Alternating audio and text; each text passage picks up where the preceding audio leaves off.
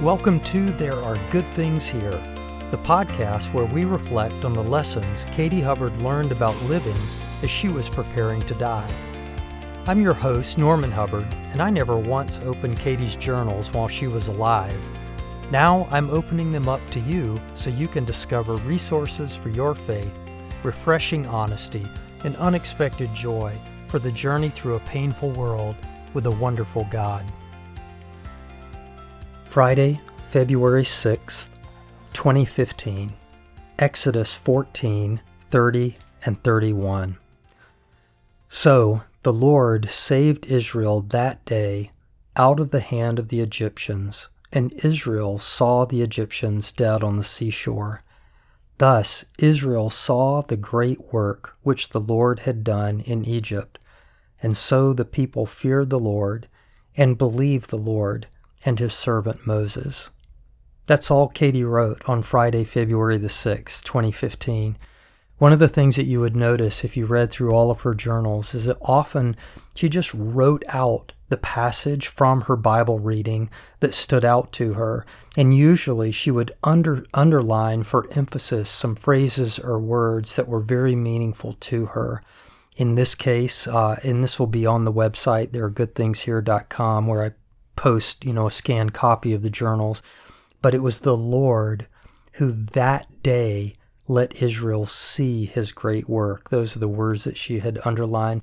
But I read this entry to you and just ask, I wonder what it would do for us if, like Katie, we took the time not just to read the scripture, but to actually write out, just verbatim, which is often what she would do, just verbatim, write out the passage that really stood out to us.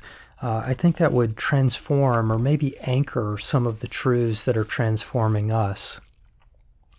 And then she went on later that week in a separate journal entry to write, on Sunday, February 8th, 2015, Dear Lord, Becky and I drove out to see the motorhome yesterday. It is amazing. I am so blown away. Lord, what does all of this mean? What a long process this has been. Dick says he has been working 50 to 60 hours a week on it, and he's such a perfectionist. I am so excited to use it. Home from church today with an upset stomach. Every day is such an effort to get up and get going. I feel like I'm in a funk, but I think that is more just not feeling well and dealing with stage 4 diagnosis day after day after day. The Nav Formal was a huge hit. Yay!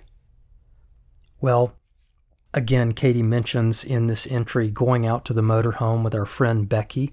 And as I mentioned in the previous podcast, our friends Dick and Russ and Lee, among many others from our church, Twin City Bible Church in Illinois, were helping out, basically renovating the entire interior of this motorhome that we had purchased that really should have just been condemned.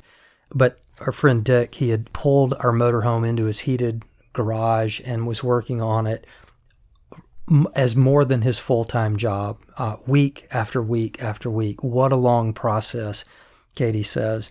And she jokingly says he's such a perfectionist. That's actually not a joke, as his wife Janet would tell you. But he was doing such meticulous work, Dick and Russ both. I mean, just such care that they were exercising. Why? It was not because that motorhome was going to be of any benefit to them. I can say this without any question. It is because those guys, that church, loved Katie. They loved us enough to contribute their time and their money in order to repair what really should have just been rejected. And I've always thought of that act of kindness on their part as a metaphor for the gospel. That motorhome was me.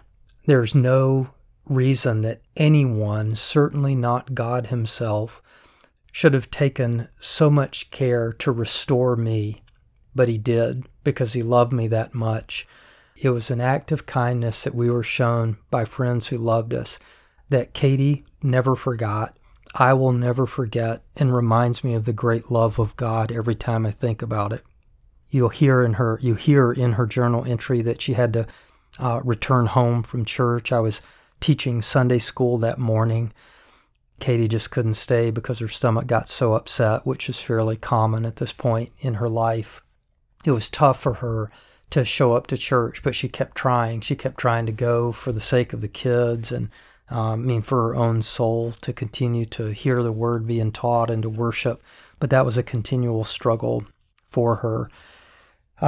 She mentions at the very end of the entry that the NAV Formal was a huge hit. The NAV Formal was a one-off event that we did for the Navigators group at the University of Illinois, just to bless our students. Everyone dressed up. Katie and I both went. Everyone dressed to the nines and went to the conference center and had a nice sit-down meal.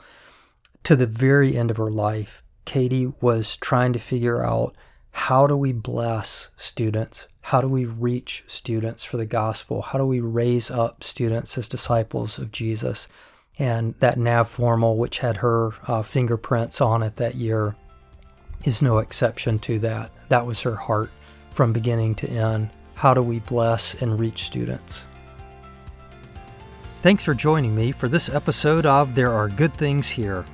I'm your host, Norman Hubbard, and I hope you'll find that to be true in your own life. There are good things here, right where you are, because God is good, and He is right where you are. You can find a scanned copy of the journal entry I read today, along with show notes at the website therearegoodthingshere.com. While you're there, feel free to post your own thoughts about today's podcast. If you're finding this podcast inspiring or helpful, would you mention There Are Good Things Here on your own social media channel? Perhaps someone in your network needs to hear the very thing that's been blessing you.